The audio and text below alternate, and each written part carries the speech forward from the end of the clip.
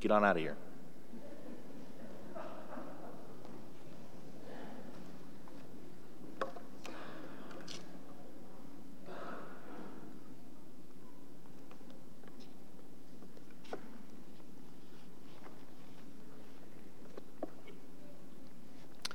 All right, so for those of you who don't know me, my name is James McCauley. I've been going here for several months, since about the beginning of this year. And today I have an opportunity to share from the Word of God with you. And since I don't know everyone here real well, I don't know exactly what God is doing in your life or the messages that you need to hear. So today, I'm going to share with you some things that have been convicting and been on my heart, and hopefully they apply to some of you as well. So as we get started, there are a few reminders that I would like us to think about. And the first one is that I'm not up here preaching today because I'm good, but because God's good. A lot of times we can look at somebody who's up on a stage and think, they did something great to get there. No, I didn't do anything. I'm a miserable sinner just like everybody else. The second thing that I would like us to think about is that I don't preach today because I have life figured out. I preach today because I have the Word of God here in my hand.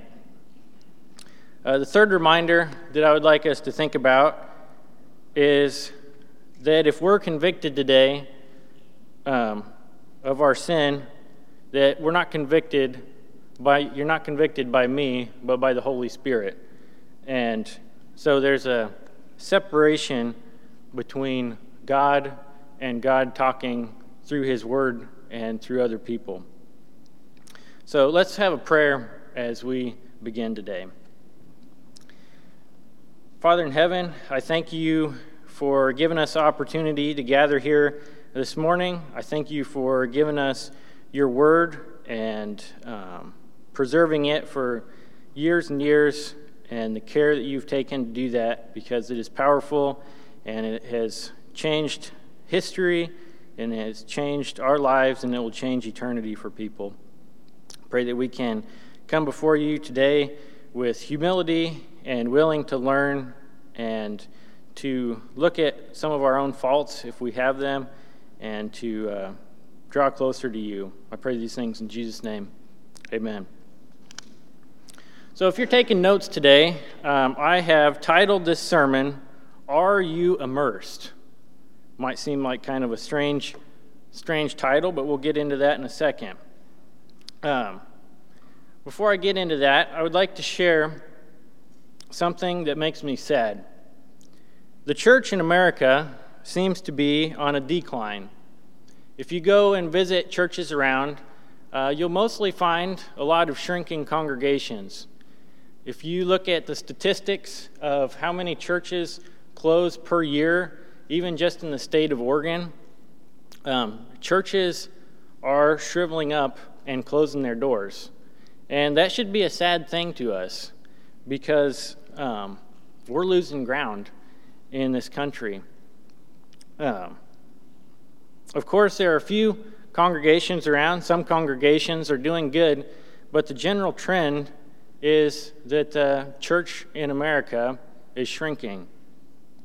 Now, if you think about that that shouldn't be happening. That doesn't make sense why that would work, because you have a set number of believers, and the believers have kids, and so in 30, 40 years, our churches should be doubling instead of being cut in half and cut in half and cut in half. So we are losing more people in our churches than what we're gaining. And this is a personal issue for many of us. It's not just an obscure crowd out someplace back east or something. I think most of us probably have family, close friends, people that we're close to that have left the church. And I know I have, and that is something that makes me sad, and makes me wonder, why is this? And so I was thinking about this, and I was thinking, has God changed in the last 100 years, 200 years, 2,000 years?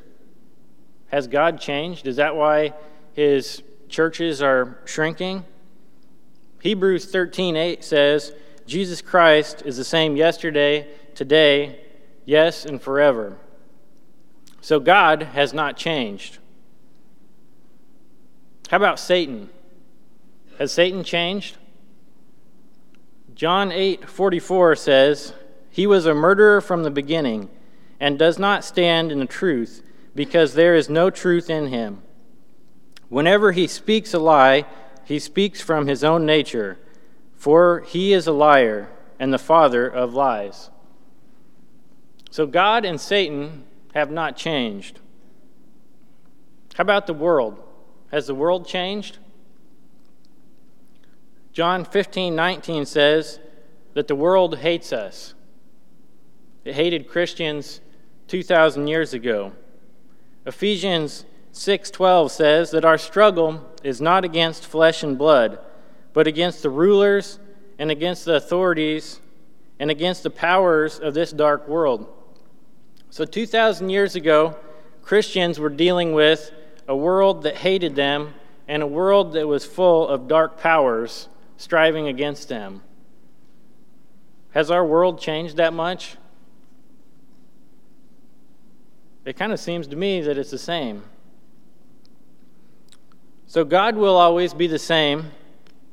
Satan will always murder and lie. And the world will always hate us and try to draw us away from Christ. So who does that leave in the equation of the shrinking church? We are pretty much the only variable left in that equation, that the other things seem to be pretty much constant. So what is the problem with us? I was thinking about this question, and this is the answer that I came up with, that one of the problems that we have is I believe that many of us, our lives are not immersed in Christ. What do I mean by immersion? If you've been in the Restoration movement long, you know that battles have been fought over the issue of baptism. We have defended the necessity of baptism. We have defended the connection between baptism and the forgiveness of sins. And we have fought many other battles defending baptism. And if you're like me, you have personally defended it and studied on this subject of baptism. And I believe that this has caused us to restrict the very word baptism, to a single event instead of a lifestyle. See, a lot of us, when we see the word baptism, we see a picture of somebody in a baptistry or in a river or someplace going underwater, and we don't think of the word as having a meaning. We think of a picture when we think of the word. And that's because the word baptism is one that was, it's kind of a rare word in the Bible, and it was transliterated instead of translated into English. So what does that mean? That means that the Greek root word for baptism was bapto, and that means to immerse or to submerge something. And so the people, when they were first translating the Bible into English, they just took that word and they made a word that looked like it, which is what we get the word baptism or baptize. So if they would have translated it into English, it would have been immerse, because that's what the word means. A similar example to transliteration versus translation is the word Willamette. Has anybody seen the word Willamette before? We have the Willamette Valley and the Willamette River and all sorts of businesses and things that are named Willamette. What does the word Willamette mean? We use it all the time, and we see a picture, maybe a picture of a river, which is true, but what does the word mean? I did a little bit of research on it and found that the word, nobody really has a good understanding of what it means. There was a native tribe up north of here that had a town that was of a name similar to that, and I think it was pronounced Willamette, but it was north of here, and the French guys came by, and they named the whole valley after the town. They named the whole valley after the town, and somewhere along the lines, whatever the word meant got lost in history, because the native word for a town got turned into a word for the whole valley.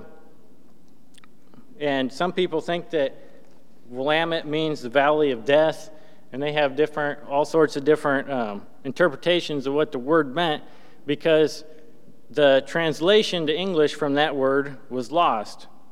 But fortunately, the Greek word that we have for baptism, we can go back and look and see what that means. And the word baptism means to immerse or to submerge. So that's enough history and word study for right now. But here's a question for all of us to think about.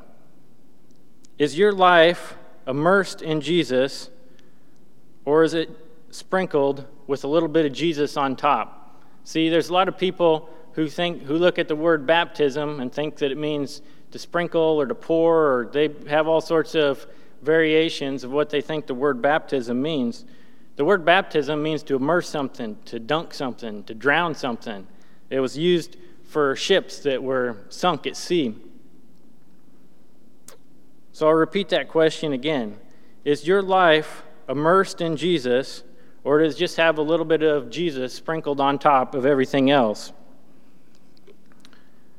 Let's take a look at 4 things to kind of take inventory of our lives. The first thing that I would like to look at is what type of fruit we are producing. I'm going to be reading from Matthew chapter 7, starting in verse 13. It says, and this is talking about the fruit in our lives. It says, "Enter by the narrow gate, for the gate is wide and the way is broad that leads to destruction, and many are those who enter by it. For the gate is small and the way is narrow that leads to life, and few are those who find it. Beware of the false prophets who come to you in sheep's clothing, but inwardly are ravenous wolves. You will know them by their fruits. Grapes are not gathered from thorn bushes, nor figs from thistles, are they? Even so, every good tree bears good fruit, but the bad tree produces bad fruit. Nor can a bad tree produce good fruit. Every tree that does not bear good fruit is cut down and thrown into the fire. So then, you will know them by their fruits. Not everyone who says to me, 'Lord, Lord,' will enter the kingdom of heaven, but he who does the will of my Father who is in heaven. Many will say to me on that day, 'Lord, Lord, did we not prophesy in your name, and in your name cast out demons, and in your name perform many miracles?' And then I will declare to them, 'I never knew you. Depart from me, you who practice lawlessness.'" So Jesus says that we will be known by our fruits, the fruits that we produce in our lives. He says here that at the end of time, that many will say to him, "Lord, Lord, don't you know us? We cast out demons and did miracles in your name." And he'll look at them and say, "I never knew you." So people who think that they are close to Jesus may not necessarily be close to Jesus. And if you look at the fruit in our own lives, it tells us how close to Jesus we are. That's what Jesus says right here. So what's the difference in between good fruit and bad fruit? God says in Ephesians chapter 5, he says, "Now the deeds of the flesh are evident, which are immorality, impurity, sensuality, idolatry, sorcery, enmity, strife, jealousy, outbursts of anger, disputes, dissensions, factions, envying, drunkenness, carousing, 2 Corinthians 12:20 adds gossip and arrogance to the list. Romans 1:29 adds lying, murder, greed, disobedience to parents, and several more. Romans finishes this list by saying that these people deserve death. Do we realize the seriousness of sin? That these sins are all clumped together and then finished with the phrase, these people deserve death. Do we understand that drunks, homosexuals, idolaters, gossips, and people who go around stirring up trouble are all in the same plane? That a lot of times we like to pick out our favorite little sin and pull it out into our lives, and we can condemn everyone else who practices things in this list, but maybe we pull one of those in and we pull it out of that list and we forget that it's in the list. I was convicted of this, one of these things, a while back. I was talking to a man who wasn't a Christian, and just in normal conversation, I did, like I often do, started complaining. And I started complaining about I'd gone somewhere with some people that I didn't really get along with all that great, and I was complaining about them.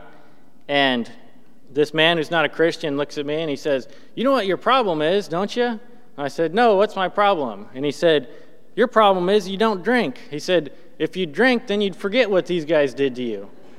And, it's kind of a funny thing, but it was also a slap on the face that this guy's telling me that I should drink like him because then I wouldn't have trouble gossiping.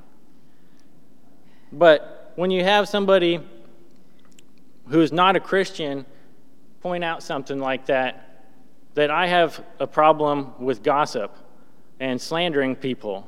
Here I was talking to somebody that I didn't even know that well, who wasn't even a Christian, and I was gossiping and slandering about some friends of mine. And that was kind of a little bit of a slap in the face, because my issue with gossip is on the same plane as somebody who's a murderer. That's what God says. That my issue with gossip and talking about people behind their backs, saying negative things about them, is on the same plane as someone who's a drunk. But I like to take my little gossip out of that list and put it over here, and then I can go and condemn other people who are in this list. But I often forget that I'm in that list too. James chapter 1, verse 26 says that a person who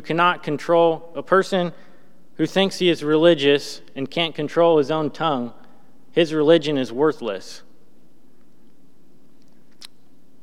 Another fruit, bad fruit that was mentioned in this list was unforgiveness.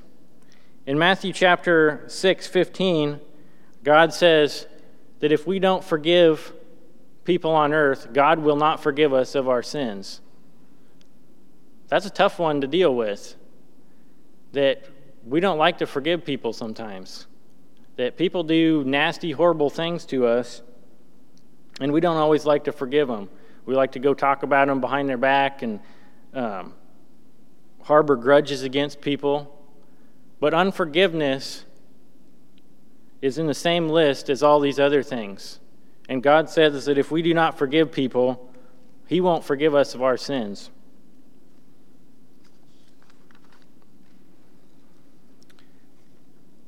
So do you think that these sins ever play into the decline of the church in America today? That list of things that I read off. Many people are not turned off from the church by Christ, but they are turned off by unrepentant sinners who claim to follow Christ. I was reading someplace the other day on the internet and said that gossip is the natural language, or the first language of the church. And I thought, that's sad when outsiders look at the church and say, "Oh yeah, I know them.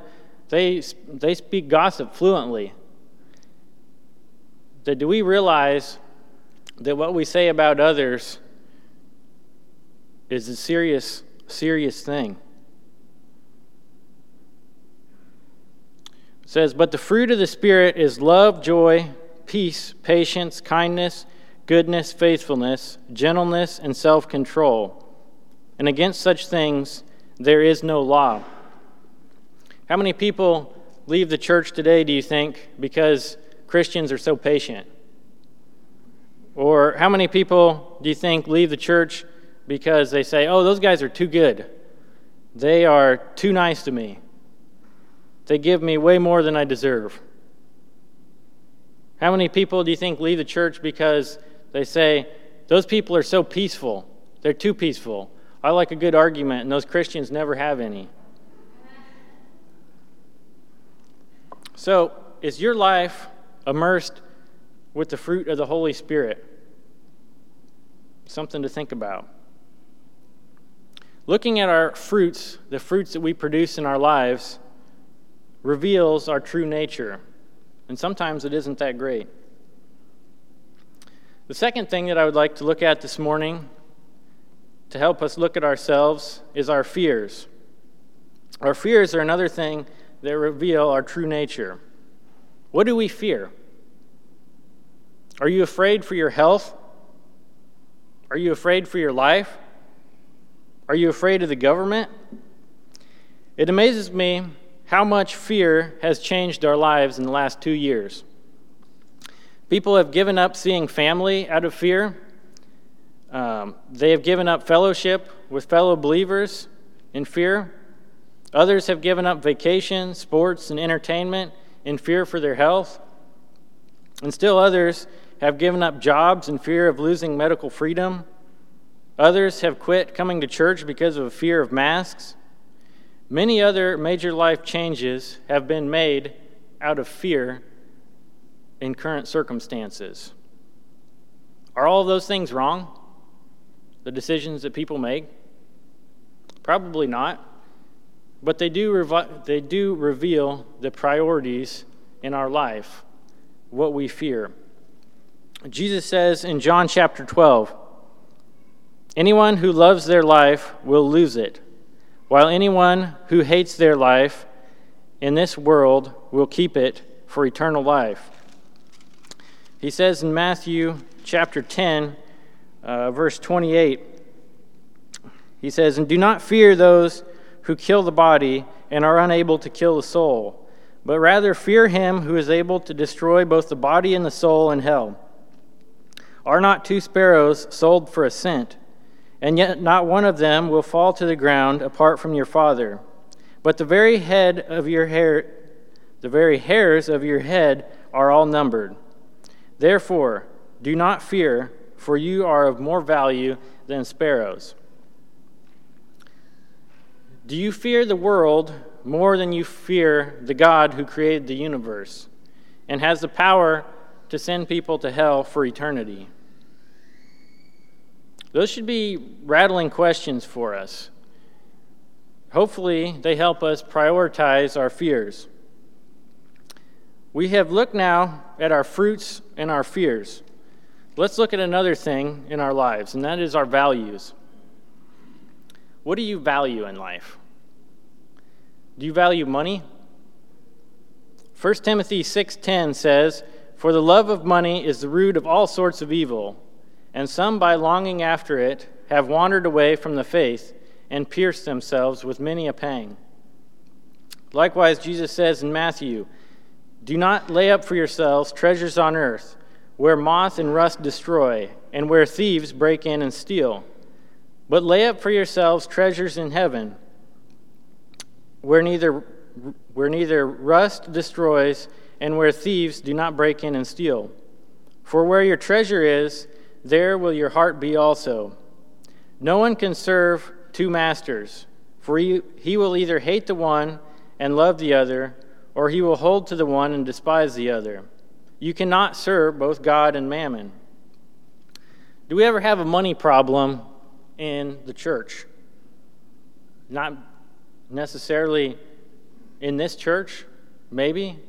Do you think that there's ever money problems in church that turn people away from Christ?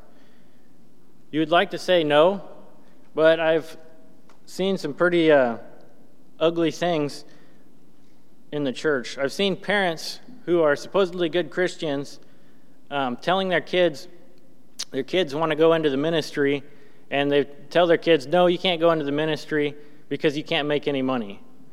I've seen that several different times of people telling their kids to don't go serve Jesus and preach or be a missionary, go to college, be a lawyer or something, because you can make money.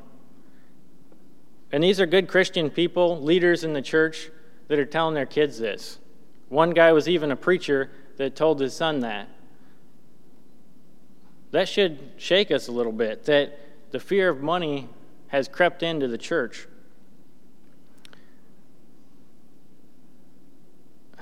I wonder if this mentality has anything to do with people leaving the church. I do not think that God is real concerned about our wealth and our comfort and our security, because he promises over and over again in the New Testament that we'll be persecuted and our lives will be miserable for his case. So if this is the case, we need to look at our lives and see if our lives are immersed in comforts and possessions that will burn at the end of time, or is our life immersed in Jesus, who stands forever? This seems like an easy question to answer. The Sunday school answer should be Jesus. But when we look at our lives, sometimes our lives tell a different story. So far, we've looked at the fruits that our lives produce, and the fears in our lives, and we've looked at our values. So the last thing I want to look at today is our speech. Jesus says in Matthew chapter 12, "You brood of vipers, how can you, being evil, speak what is good? For the mouth speaks out of that which fills the heart. For by your words you shall be justified, and by your words you shall be condemned." Our mouths will betray the feelings of our hearts and the thoughts of our minds. What does your mouth reveal about your heart? It's crazy how much COVID has changed our conversations. We've allowed a virus to change our conversations more in the last couple years than we've allowed Jesus to. Have you talked to more people about Jesus this year or about COVID? Do you talk to your kids, your grandkids, your aunts, your uncles? When you talk to them, do you talk about COVID or do you talk about Jesus? It's become a normal thing for people to ask complete strangers very personal questions about their health. People who are against vaccines go around asking people if they want their reproduction systems ruined or if they want chips put in their bodies. People who are for the vaccination go around asking people about their vaccination status and why they want old people to die, and try to guilt people into thinking that they're the problem. These are all things that I've witnessed, even from complete strangers. Now, we have a free country, and people can say anything they want, so that's not the problem, what people tell us. We have a problem, however, if we're willing to ask someone about their vaccination status, but won't ask them about their salvation status. We have a problem when we are willing to encourage someone to get vaccinated, but we're not willing to see if someone will be immersed. We have a problem when we are willing to discourage the vaccination, but will not discourage sin in someone's life. 1 John 4, 2-3 says, "By this you know the Spirit of God. Every spirit that confesses Jesus Christ has come in the flesh and is from God. And every spirit that does not confess Jesus is not from God." Also, Jesus says in Matthew chapter 28, "All authority has been given to me in heaven and on earth. Go therefore and make disciples of all nations, immersing them in the name of the Father, Son, and the Holy Spirit, teaching them to observe all that I have commanded you. And lo, I am with you always, even to the end of the age." Jesus does not say to go make Republicans or to go make Democrats. He says, go make disciples. Jesus does not say, go and vaccinate people or go talk people out of being vaccinated. He says, go and immerse people and teach them what I have commanded you. Now, this is just one example of our speech that I thought most of us could relate to. We talk about many more things in our lives. We talk about stuff every day, all day long. We talk about stuff. What do they disclose about our hearts? This includes our text messages, our posts on social media, how we respond to stuff. What is our mouth? What do we communicate with others about the content of our hearts? If our lives are immersed in Jesus, our conversations will be immersed with him too. If our conversations are not immersed in Jesus, our lives are not immersed in Jesus. We've looked now at our fruits and our fears and our values and our speech and how they have exposed areas of weakness in our life. I know that studying for this sermon that I was convicted of the things I was studying, convicted of sin. These are some hard verses, and Jesus put them in the Bible for us to read. Some of them, if my comfort was the only thing that I would like, it would make me feel more comfortable if they were gone. But Jesus put them in here and preserved them for 2,000 years for us to read today, and I think that they're still applicable. So what do we do if we have been convicted by the Holy Spirit today? Maybe we've taken inventory of our lives, and maybe we have some fruits. Maybe we got some rotten fruits on our trees. What do we do? Maybe we've looked at our fears and noticed that our priority in fear is a little out of whack. Maybe we've looked at our values and discovered that maybe we don't value Jesus as much as we should. Maybe we value money too much. And we've looked at our speech and seen what does our speech reveal about our lives. Maybe sometimes our speech reveals stuff about us that we don't even know. So what do we do if we have been convicted today by the Holy Spirit? The answer is the same as it has been since Adam and Eve, since Noah and Abraham, Isaac and Jacob, David, all throughout Israel, the New Testament.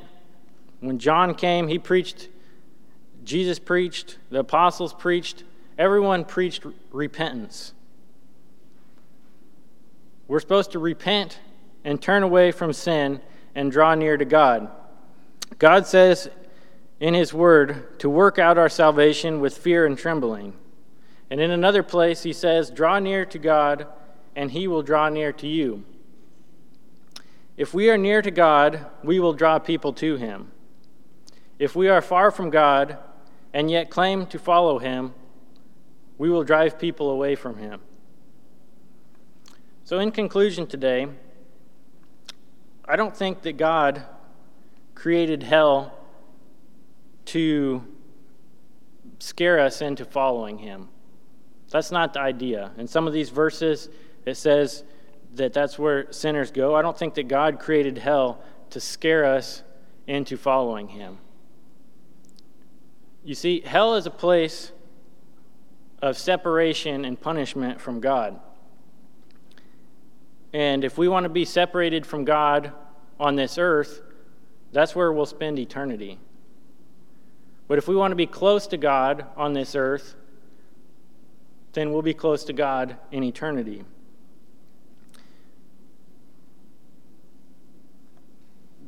When we look at the idea of heaven and hell, heaven, or the earth, as good as it is, my tongue's all tied up. The earth, as good as it is as close to heaven, or as close to hell as we will ever be if we're Christians. And the earth, as bad as it is as close to heaven as sinners will ever be to God. That this world with all of its corruption, is the nicest place that people who don't follow Jesus will be.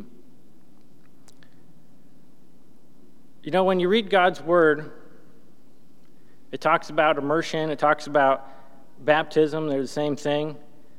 And I don't think that God created baptism as a get-out-of-hell free card. That a lot of times we think of that as, well, if somebody just gets baptized and then they can go on and live their lives. When we think about baptism as being immersed in Jesus, when we take the step to follow him and are immersed, that is something that changes our lives. When we're baptized, it says that we die to ourselves, that we take up our cross daily. It's not you get baptized and go live life however you want. When we are baptized, we're born again to a new life. We're born again for the rest of our life. When we are immersed in Christ, it's not only our bodies that are immersed, but the rest of our life. So we need to make sure, many of us have been immersed, and Jesus commands us to do that. He says, be immersed for the forgiveness of your sins, and you'll receive the gift of the Holy Spirit. But look at our lives and see, are we living our lives following that example? Are we taking up our cross daily? When we're baptized, it says we're buried with Christ and raised to walk in a new life. We die to the old self. Do we take up our crosses and die to our old self every day? Because it's something that we have to do. Our human nature fights back every day. We don't leave the world when we're baptized. We enter a new life. Calvin said something that I liked in a recent sermon. He said something to the effect of, the Holy Spirit is not interested in a ceasefire, but unconditional surrender. That Jesus and the Holy Spirit want complete control of our lives. So today, as we conclude, hopefully we have several things to think about. If you have never been baptized, never been immersed into Christ, come talk to one of the elders. That is something that Jesus commands us to do. If we believe in Jesus, we need to be immersed. And if we have been baptized, maybe our lives don't look like they should. Maybe our lives still don't look like Jesus. What do we need to do then? We need to repent and turn to Jesus, because he has forgiveness and he died for our sins, and we need to remember that. But we need to keep pressing on and working on becoming more like him.